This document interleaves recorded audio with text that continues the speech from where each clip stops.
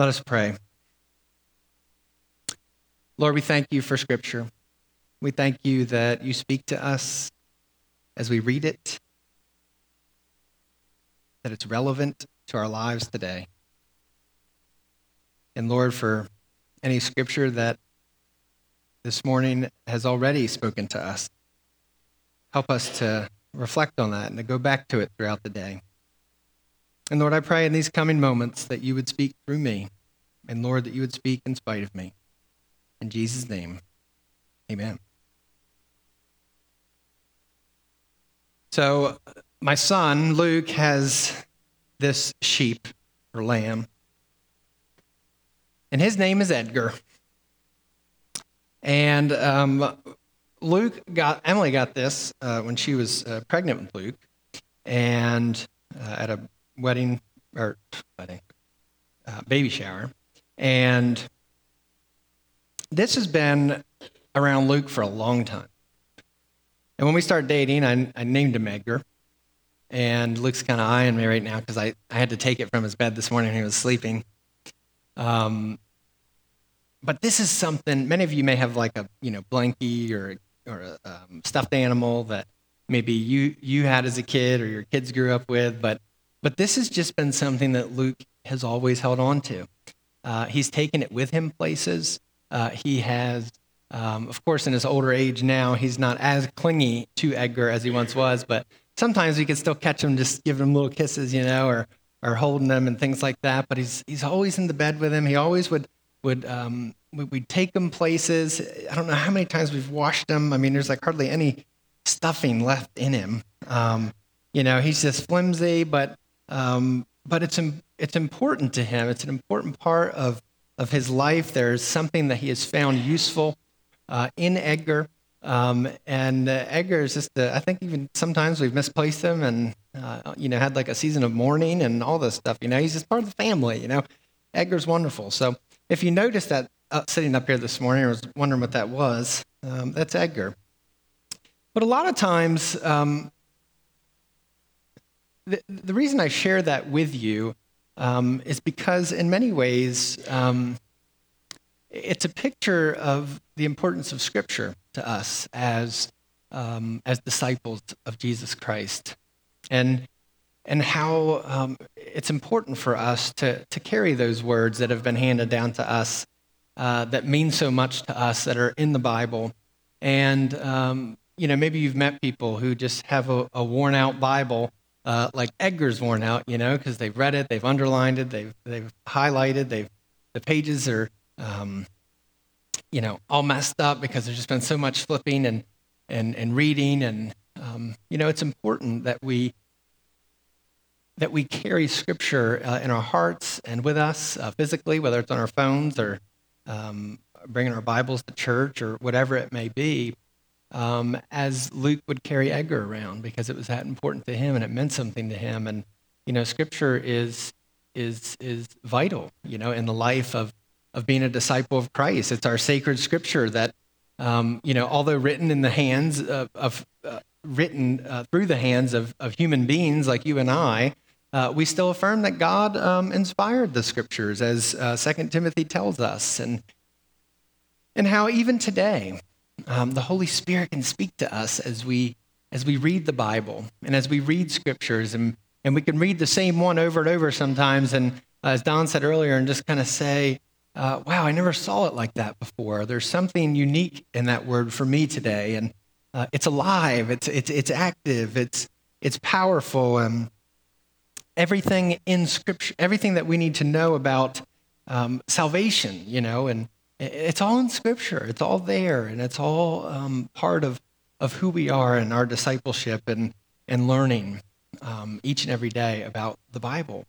And as you know, many of you know, the Bible has an Old Testament and a New Testament. And the Old Testament, much of our Bible is Genesis to Malachi. And I always think about themes throughout the Bible. So the Bible's telling a narrative story from beginning to end, and there's kind of three main themes in the Old Testament and kind of three main themes in the New. And sometime in the future, I hope to go through those themes with you on Sunday mornings. But really, the Old Testament is written in Hebrew originally, and with some Aramaic here and there. But ultimately, the themes are creation, as we see in the beginning, and then there's crisis or rebellion or the fall, whatever you want to call it, where humans rebel against God's good plan. And there's imperfection, and there's disobedience in the world, and it causes chaos. And then there's the story of Israel, the people of Israel, and their journey to the Promised Land, and their whole history is made up of that. And then the New Testament is obviously written in a much shorter time frame than the Old Testament was, just the middle of the first century into some of the second century. And this is Matthew to Revelation. And originally, the New Testament was written in the Greek language. And as I shared with the kids earlier, this is where we learn about the story of Jesus, the birth, the life, the death, the resurrection of Jesus is all told from 4 different accounts in Matthew, Mark, Luke, and John. And the New Testament carries 3 themes of the story of Jesus, the birth and mission of the church through the power of the Holy Spirit, and then ultimately a hope and vision for new creation. And that's kind of the themes that are going through the New Testament. And as disciples of Christ, we ought to strive to be people who seek to grow in our faith through reading Scripture, through talking about it with others, and letting the Scripture speak to us and reflecting on it. And church tradition is important, looking at the history of the church and learning from people throughout history of the church. That's important. Learning to reason and use our minds and ask questions, that's important. Our own experience is important because our own experience plays a vital role into how we read Scripture and interpret it, whether we realize it or not. But ultimately, we always start with Scripture. As Christians, as disciples, we want to go to Scripture to see what Scripture has to say on any particular thing. And Scripture becomes a big part of our lives, or at least it should be a part of our lives. And throughout history, some people have taken the Bible absolutely literally, while others maybe pick and choose their beliefs, and then while others completely disregard Scripture completely. But the Bible has an awful lot to say, doesn't it? There's a lot of things that the Bible talks about and says, and over 30,000 some verses. So that's a lot to say.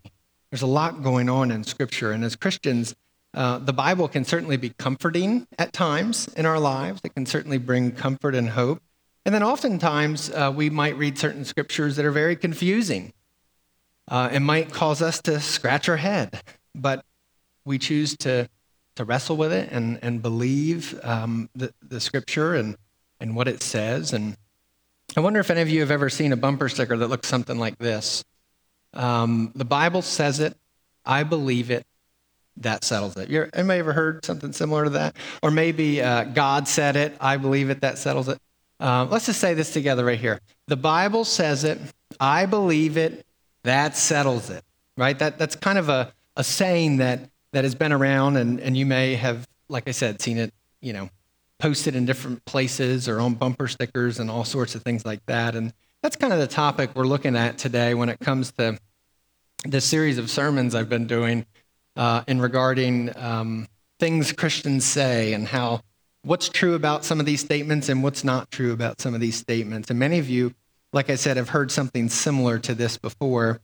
And what people mean potentially when they say a statement like this is they're saying that they're choosing to believe and put Scripture over whatever else maybe society or culture may be teaching that may be in contradiction to Scripture. So they may be saying another way, I don't need to hear why you think something is right or wrong.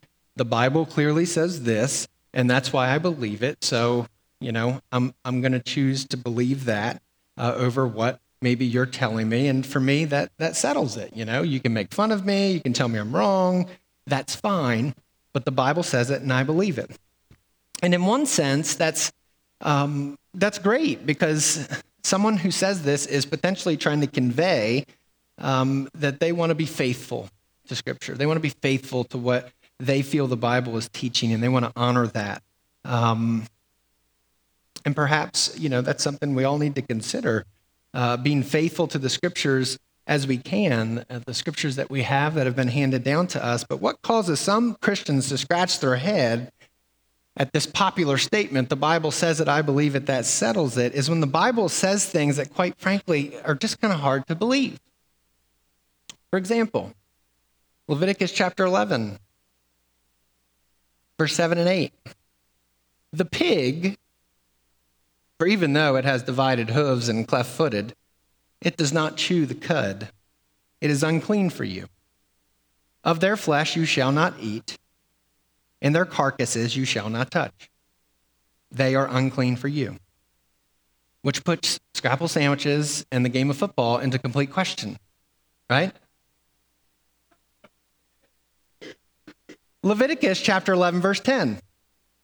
But anything in the seas or streams that does not have fins and scales, of the swarming creatures in the waters and among all the living creatures that are in the waters, they are detestable for you. So go ahead and eat fish, but if any of y'all like shrimp, it seems that that's detestable, according to the Bible. Exodus chapter 21, verse 15. Whoever strikes father or mother shall be put to death. Verse 17. Whoever curses father or mother shall be put to death. Okay. Leviticus 19:27. You must not cut off the hair on your forehead or clip the ends of your beard. Exodus chapter 35, verse 2. 6 days work shall be done, but on the seventh day you shall have a holy Sabbath of solemn rest to the Lord. Whoever does any work on it shall be put to death. So I know all of you have taken a day this week to do absolutely nothing. And on your day off, you're not cutting the grass, and you're not working around the house, and you're not doing chores, because the Bible says ultimately we should be put to death if we're doing that. Matthew chapter 5, New Testament. If your right eye causes you to sin, tear it out and throw it away. It's better for you to lose one of your members than your whole body to be thrown into hell. If your right hand causes you to sin, cut it off and throw it away. It's better for you to lose one of your members than for your whole body to go to hell. Now, I can tell you, if I took that literally, I would have one eyeball and one hand. And I suspect many of you would also have one eyeball and one hand. So that's just a few of many scriptures that make us pause and say, when we say something like this, the Bible says it, I believe it, that settles it. Because the Bible says a lot. And yes, the Bible does say those things, but God is not looking for us to do harm and horrible things to ourselves and other people just because it may be a verse in the Bible. So let me share two thoughts with you this morning for you to consider when you're reading Scripture. The first is this: context is important. My one time my best friend's dad was sending text messages to his son, and his son was telling me this, and his dad was saying things like, "Hey, what are you doing, today?" or questions like that, but they were all in like capital letters. And he was reading them as, when you read capital letters, you think somebody's like yelling at you. And he's thinking like, what's wrong with my dad? Like, he never gets mad at me like this. Like, he's texting me like, what are you doing? Or when are you coming home next? He's like, Dad, why are you yelling? Stop it. Like, he's taking this in a way that is wrong.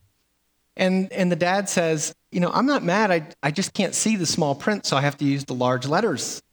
And I have to use caps lock, but you all know, if somebody sent you a message with these big letters, you would think the tone, like, tone it down a little bit. What do you mean? Like, it's okay. And that was just a misunderstanding. That was an example of, if that son knew the context of why the father was writing that way, it would have made more sense. And that's important when we read Scripture.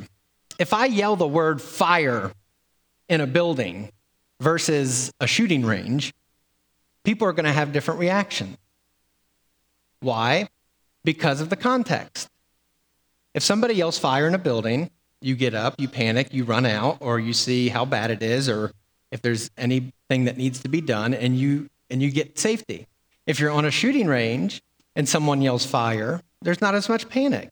That word just simply means, it's time to shoot at whatever given target that people are shooting towards. So the same word can cause different reactions based on the context. And that's important. Every book of the Bible was written in a specific time by a certain human hands in a specific place to a specific audience and for specific reasons. And when we try to research that, understand that, and learn about that, that's when we are doing what's called good biblical interpretation. When we're learning about what's going on in the world in this time, what is the author trying to convey? What does it mean for me? Those sorts of things. And that way, we're reading the Bible in a healthy way. So when a lot of people say the Bible believes that, or the Bible says that I believe it, that settles it, are sometimes just trying to defend maybe a personal view that they hold without even taking time to look at the context. And they may be more concerned about being right, and they, maybe cherry pick a verse here or there to support a certain view that they have on something. And we've all done it, including myself.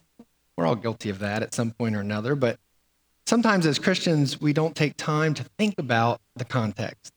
And we end up making a big mess when we make things so literal. And for example, in 1 Corinthians chapter 14, Paul says, as in all the churches of the saints, women should be silent in the churches, for they shall not be permitted to speak, but should be subordinate, as the law says. If there's anything they desire to know, let them ask their husbands at home, for it is shameful for a woman to speak in church. And that's not even Old Testament. That's New Testament after the time of Jesus.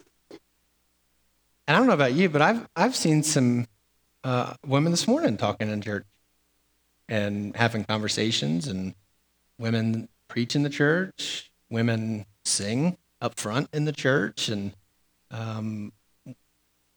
what are we saying here? Are we saying we're not following Scripture? Well, if we look at the context of this, Paul is saying that for a specific reason in that day. And a lot of scholars believe that men and women would sit in separate spaces during worship, and when instruction was going on, women didn't have the luxury of being educated like men did, and oftentimes they would be confused during certain teachings and not understand, or they would just maybe talk amongst themselves or yell over to their husbands, like, what does he mean by that, or what's going on? And it was becoming a distraction. And Paul was saying, in a kind of blunt way, that wait till you get home to talk about that, not in this particular space and arena. And when we try to understand the context, it helps you to understand more of why Paul was saying that.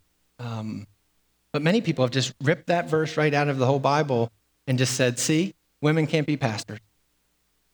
They're supposed to be silent in the church. Can you imagine if I sat down and had a ladies' meeting and just said, hey, women of the church, care about you, I love you, but I need you to know I'm just having a big problem with you talking at all on a Sunday morning. I know it sounds crazy. I know it's a little silly, but as the Bible says, and I have to follow the scriptures here, women are supposed to be silent in the church, and I'm really sorry, but I'm just going to need you to tell me that you're going to be willing to not talk. It's only the men that are allowed to talk in the church. And I can just see some of your faces now, like, what are you talking about? Well, I'm sorry, but the Bible says it, and I have to choose to believe that. And to me, I'm sorry, that just kind of settles it. So I'm sorry, I don't want to hear Pete on Sunday mornings anymore. The Bible clearly states that, but when you look into more of what was going on in that day, it helps us to understand it more. So remembering context is important and trying to learn about that. And there's good Bible commentaries that can help us with that and all sorts of things and teachings. But when we read the Bible, it's important to ask questions like this. What did this scripture mean to its original audience? Why was it written? What are some of the differences between that culture and right now where we live? What are some things that are similar? Is there any truth to this scripture that's timeless? That's just, it would fit in any culture, anywhere, and any time. And what might God be trying to say to me and convey to me at this point in my life through this scripture? Because God does still speak to us. But something like that can help us to read scripture in a more healthy way, because anyone can get their hands on the Bible and find a verse to justify anything they want, to gain power, to abuse someone, anything. And a lot of abuse has been done to people in the church, unfortunately, because of a bad interpretation of scripture that was taken way out of context. And these are things we want to avoid. When we read scripture, we want to try to read them in the right context. And the second thing I would share is this, is that we want to strive to use Jesus as a lens in which we interpret the scriptures. That we want to remember the teachings of Jesus. Jesus is the image of the invisible God. Jesus is what God has to say to us. And Jesus came and lived among us. And Jesus did not come to abolish the Old Testament law, but he says he came to fulfill it. But even at times in ministry, Jesus would often address scripture, what we now know as the Old Testament, and he would talk about that scripture, but then he would kind of throw a curveball. And we've talked about this before. Jesus would say things like, "You've heard it said, love your neighbor and hate your enemy." So he's quoting scripture. And then he says, "But I say to you, love your enemies and pray for those who persecute you."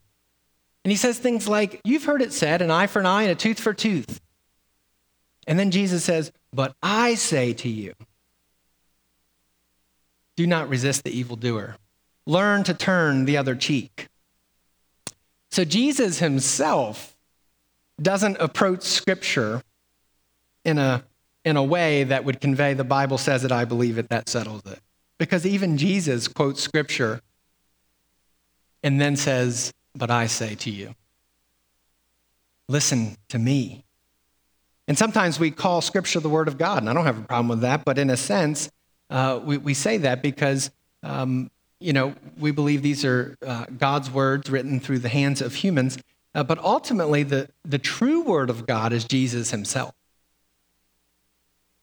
As John tells us, the word became flesh. So scripture, in a way, is a collection of words that point us to the true word, who is Jesus. And as Christians who care deeply about the Bible, we've got to read the Bible carefully in a way where we're always being reminded of the person and the work of Jesus. We don't ignore the Bible. It's not to ignore certain scriptures that we don't know what to do with, because there are so many tough scriptures that we have to wrestle with, and we have to address them. They're there. But when we read them in the light and in the lens of who Jesus was, it can be very helpful to say, what did Jesus care about? And how does that fit in with this scripture that I'm struggling with? And when it seems that there's a Bible verse that's in complete contradiction to the teaching of Jesus, I'm going with Jesus every time. And it can be helpful for us to interpret scripture when we keep the message of Jesus as core. And Jesus had some tough teachings and sayings as well. Jesus, one of the ones that a lot of people have struggled with the teachings of Jesus is his very strict teaching about divorce, and how there's only permitted, divorce is only acceptable if in one case or whatever. I remember a lady at the church I was at before I came here who was just so broken about being divorced.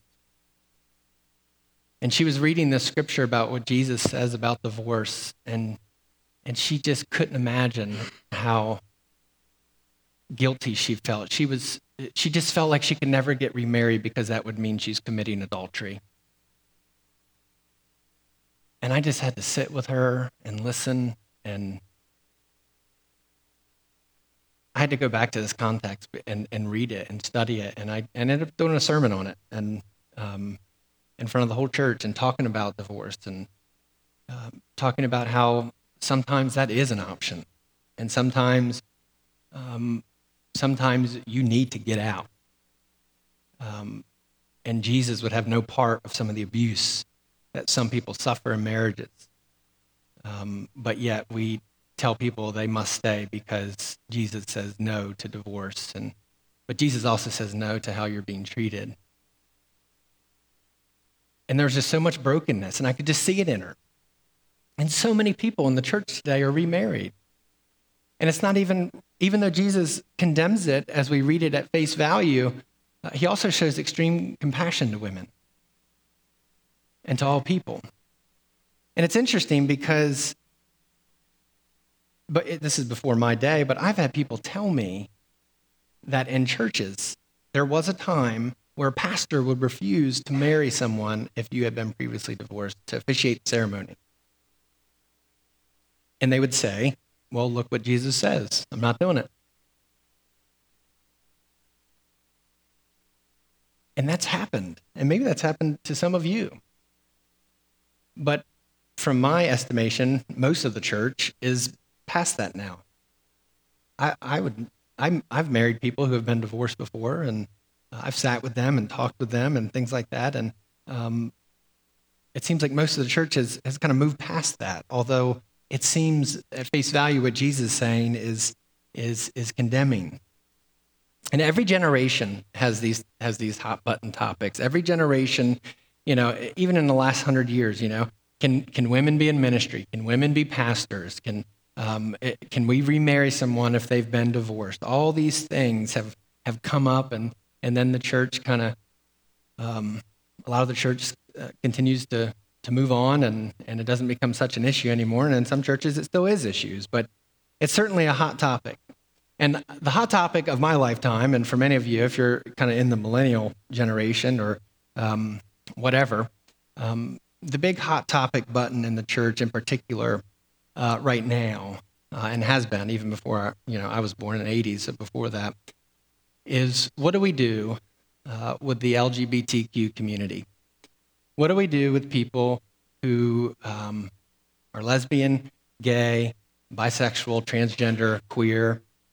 Are they allowed to be fully included in the church or not?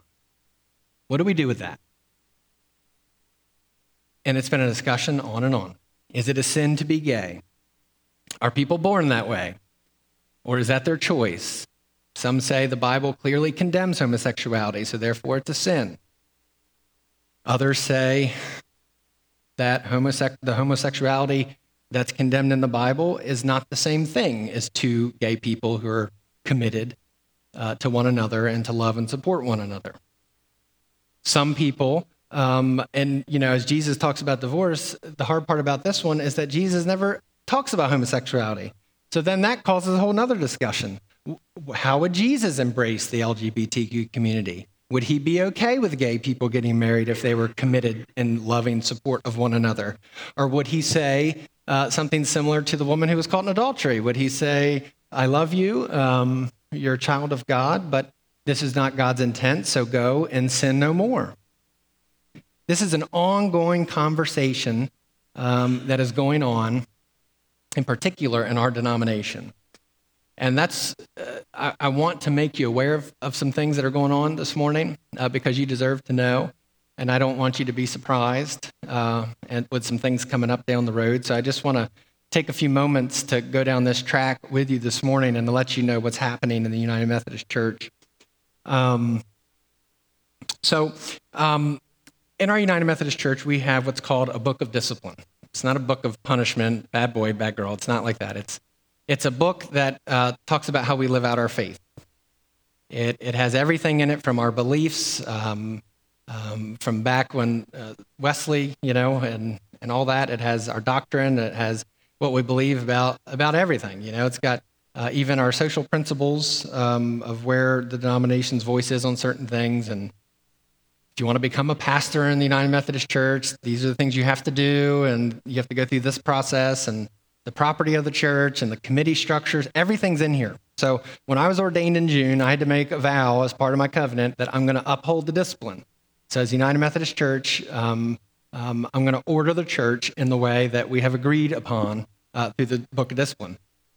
And this only happens, this is the voice of the church. So this can only be altered and changed at a place called General Conference, and that happens every 4 years, where an equal number of laity, such as yourselves, and pastors are nominated from each conference. So we're in the Peninsula Delaware Conference, which is Delaware and the Eastern Shore of Maryland. And depending on your membership size of the conference, so we send 4 people. So we have 4 votes in this thing. 2 lay people and 2 clergy. So it's not the bishops that are deciding what's in here. This is the people of the church and the pastors of the church that are nominated to go and represent the entire denomination. So anything that ever changes has to happen at General Conference. So currently, since the 70s, our Book of Discipline has stated that homosexuality is incompatible with Christian teaching. So therefore, pastors are not permitted to perform same-sex wedding ceremonies. Also, if you're gay or lesbian or whatever, and you're open about that, and you feel called to ministry and to be a pastor, you're not permitted to do so because of what our discipline says, and those sorts of things. So anytime you get a group of people together, you're going to have disagreements on all sorts of things. And this has been an ongoing back and forth dialogue in our denomination for a long time. And there are many, and I need you to hear this, there are many good and faithful and loving followers of Jesus in the United Methodist Church that disagree about the topic around human sexuality and same-sex marriage. Most all United Methodist churches, and this one included, have people in it that would disagree on issues around human sexuality. That doesn't make them less Christian. That doesn't make them less a child of God, but there's disagreement.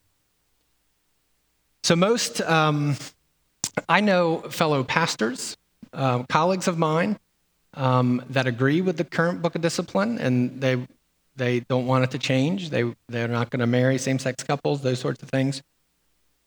And I also have pastor colleagues that wish that they could be permitted to marry a gay couple that's been a part of their church for years. There are bishops who disagree on this. There are lay people in every... So there's disagreement on this throughout the denomination.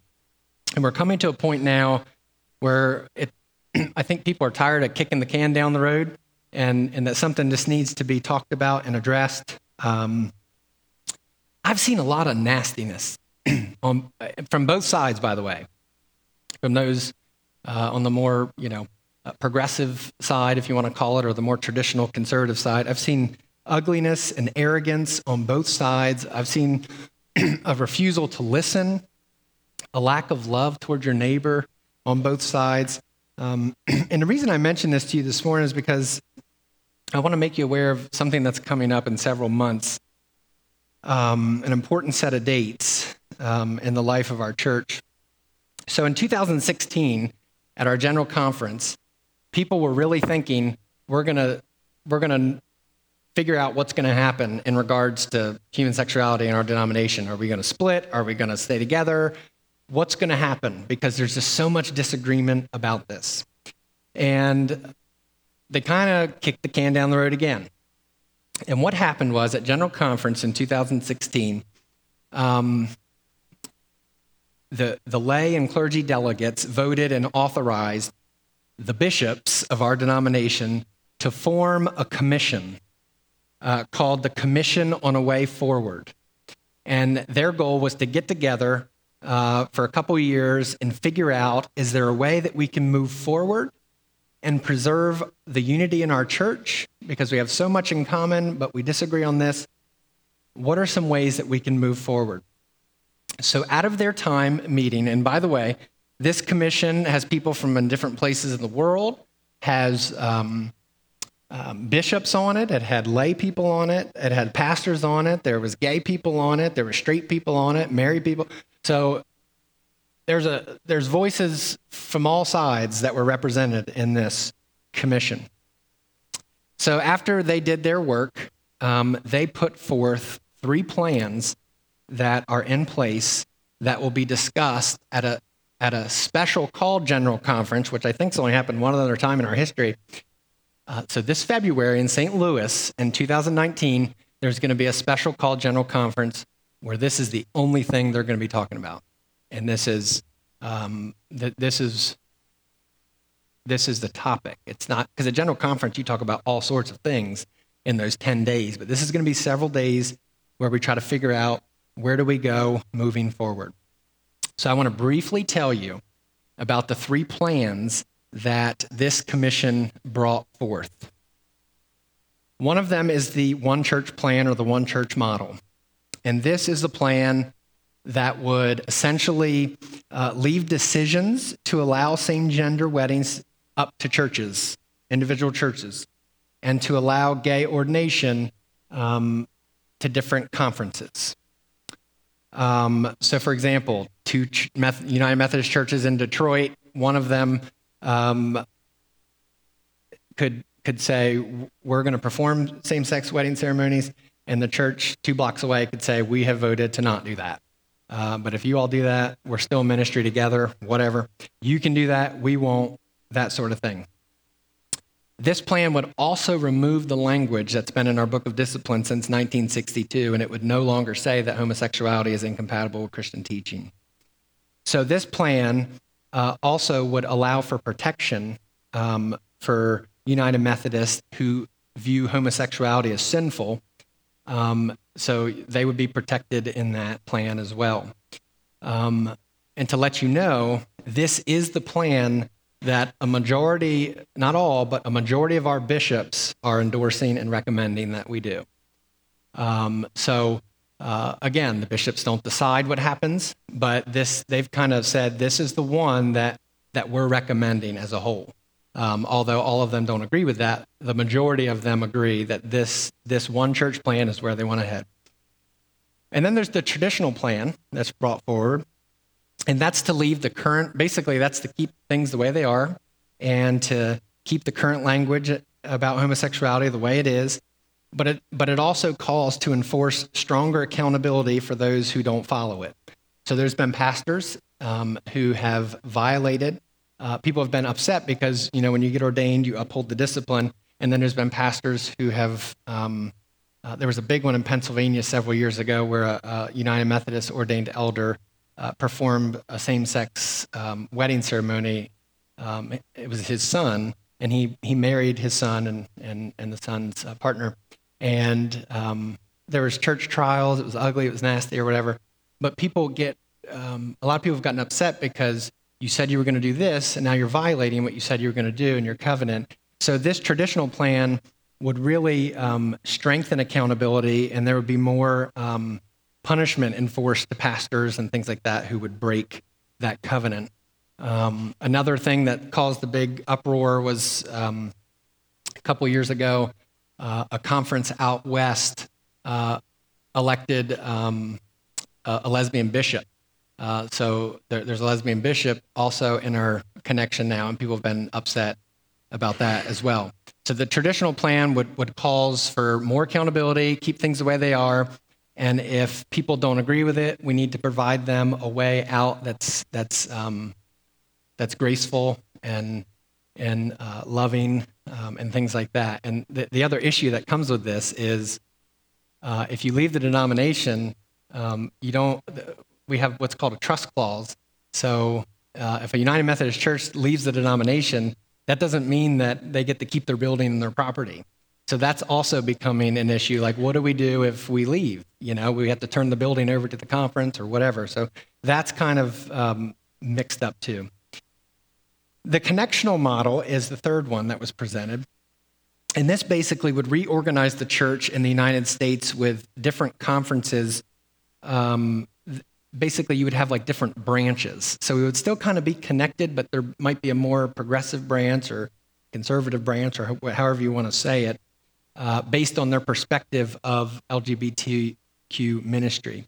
So this would take the longest. This would take a really long time to do because we have different things in the Book of Discipline that you would have to have a 2/3 vote, I think, of every annual conference, and then a 2/3 vote at general conference, and all these constitutional amendments would have to take place. And this one's a really high hurdle and would be, from what I've heard, years to implement. And apparently, our bishop was just here a few weeks ago for a young adult luncheon, and she was telling us that, Bishop Johnson, she was telling us that over, I think, 100 other petitions have been submitted on top of these 3. And they've got to go through all of them. Can you imagine? I don't know how they're going to do this in like 3 or 4 days, but they've got to consider all these other plans and ideas that are coming in for the General Conference in 2019. So it's just, there's a lot going on, but I just wanted to briefly make you aware of what's happening. And I've talked to people in the church about this who have been coming through new membership classes since I've been here. So you've kind of already gotten a sneak peek on this. And but this is where we are currently. I want to provide 2 opportunities for you to learn more about this. And I want to share those with you now. So actually this Wednesday, our bishop, Peggy Johnson, it's her day on the Dover District. So we're in the Dover District here. And she's going to be at Union in Bridgeville on Wednesday night, this Wednesday. I'll be there. It's from 6:30 to 8:30. And she's specifically going to be doing a presentation more in depth of what I just shared with you. So if you're interested and you want to learn more or have questions, things like that, you can hear it straight from our bishop Wednesday night, just down the road in Bridgeville. So I want to let you know about that. And also, I'm going to invite anybody that's interested that wants to come back to our church. I'll be hosting an evening, not for debate, not for any of that, but just more informal information that you would need to know, and a time for small group discussion amongst yourselves and things like that. And that's going to be September 30th from 7 to 8:30 right here in the sanctuary. So I want to let you know of those things that are coming up. And to just please be in prayer. And as I've said before, there are many faithful Christians that just disagree on this. You know, some people feel that Scripture clearly teaches that homosexuality is wrong, and they'd be going against Scripture to accept it. And others feel that these Scriptures have been misinterpreted based on context, and they feel that it's wrong to not fully include the LGBTQ people into the life of the church. So no matter what our personal convictions may be on this and how we end up getting there, let's remember love. Let's remember to listen to one another. It doesn't mean we have to agree with one another, but yelling and throwing fits, it just doesn't get us anywhere. It doesn't work. What's the point? We get so emotionally invested, and we're at that point, it's not helpful. And that's true on a whole host of controversial topics, by the way, not just homosexuality. We could talk about the death penalty, we could talk about abortion, we could talk about all sorts of things, and there's going to be differing views among every single one of you. And it's not just this. So we just got to listen to one another and love one another and show each other that we matter in our listening. But I'll tell you something that hasn't changed is that we're still called to make disciples. We're still called to follow the Great Commission, to go out into the world. We're still called to follow the greatest commandment that Jesus gives us, that we are to love God with all we've got and to love our neighbor as ourselves. And that's something I hope that the church around the world can agree with and get on board with. So back to this saying, the Bible says it, I believe it, that settles it. When we say that settles it, we don't leave room for dialogue and listening. You don't have to change your mind, and I don't have to change my mind. Your and my experience play a huge role, as I said, in how we interpret Scripture. So when we listen to others and we listen to them well, instead of getting defensive, we can say, I can see how you might come to that conclusion. I love you. I'm just not there. I don't agree with you on that, but thank you for sharing that with me.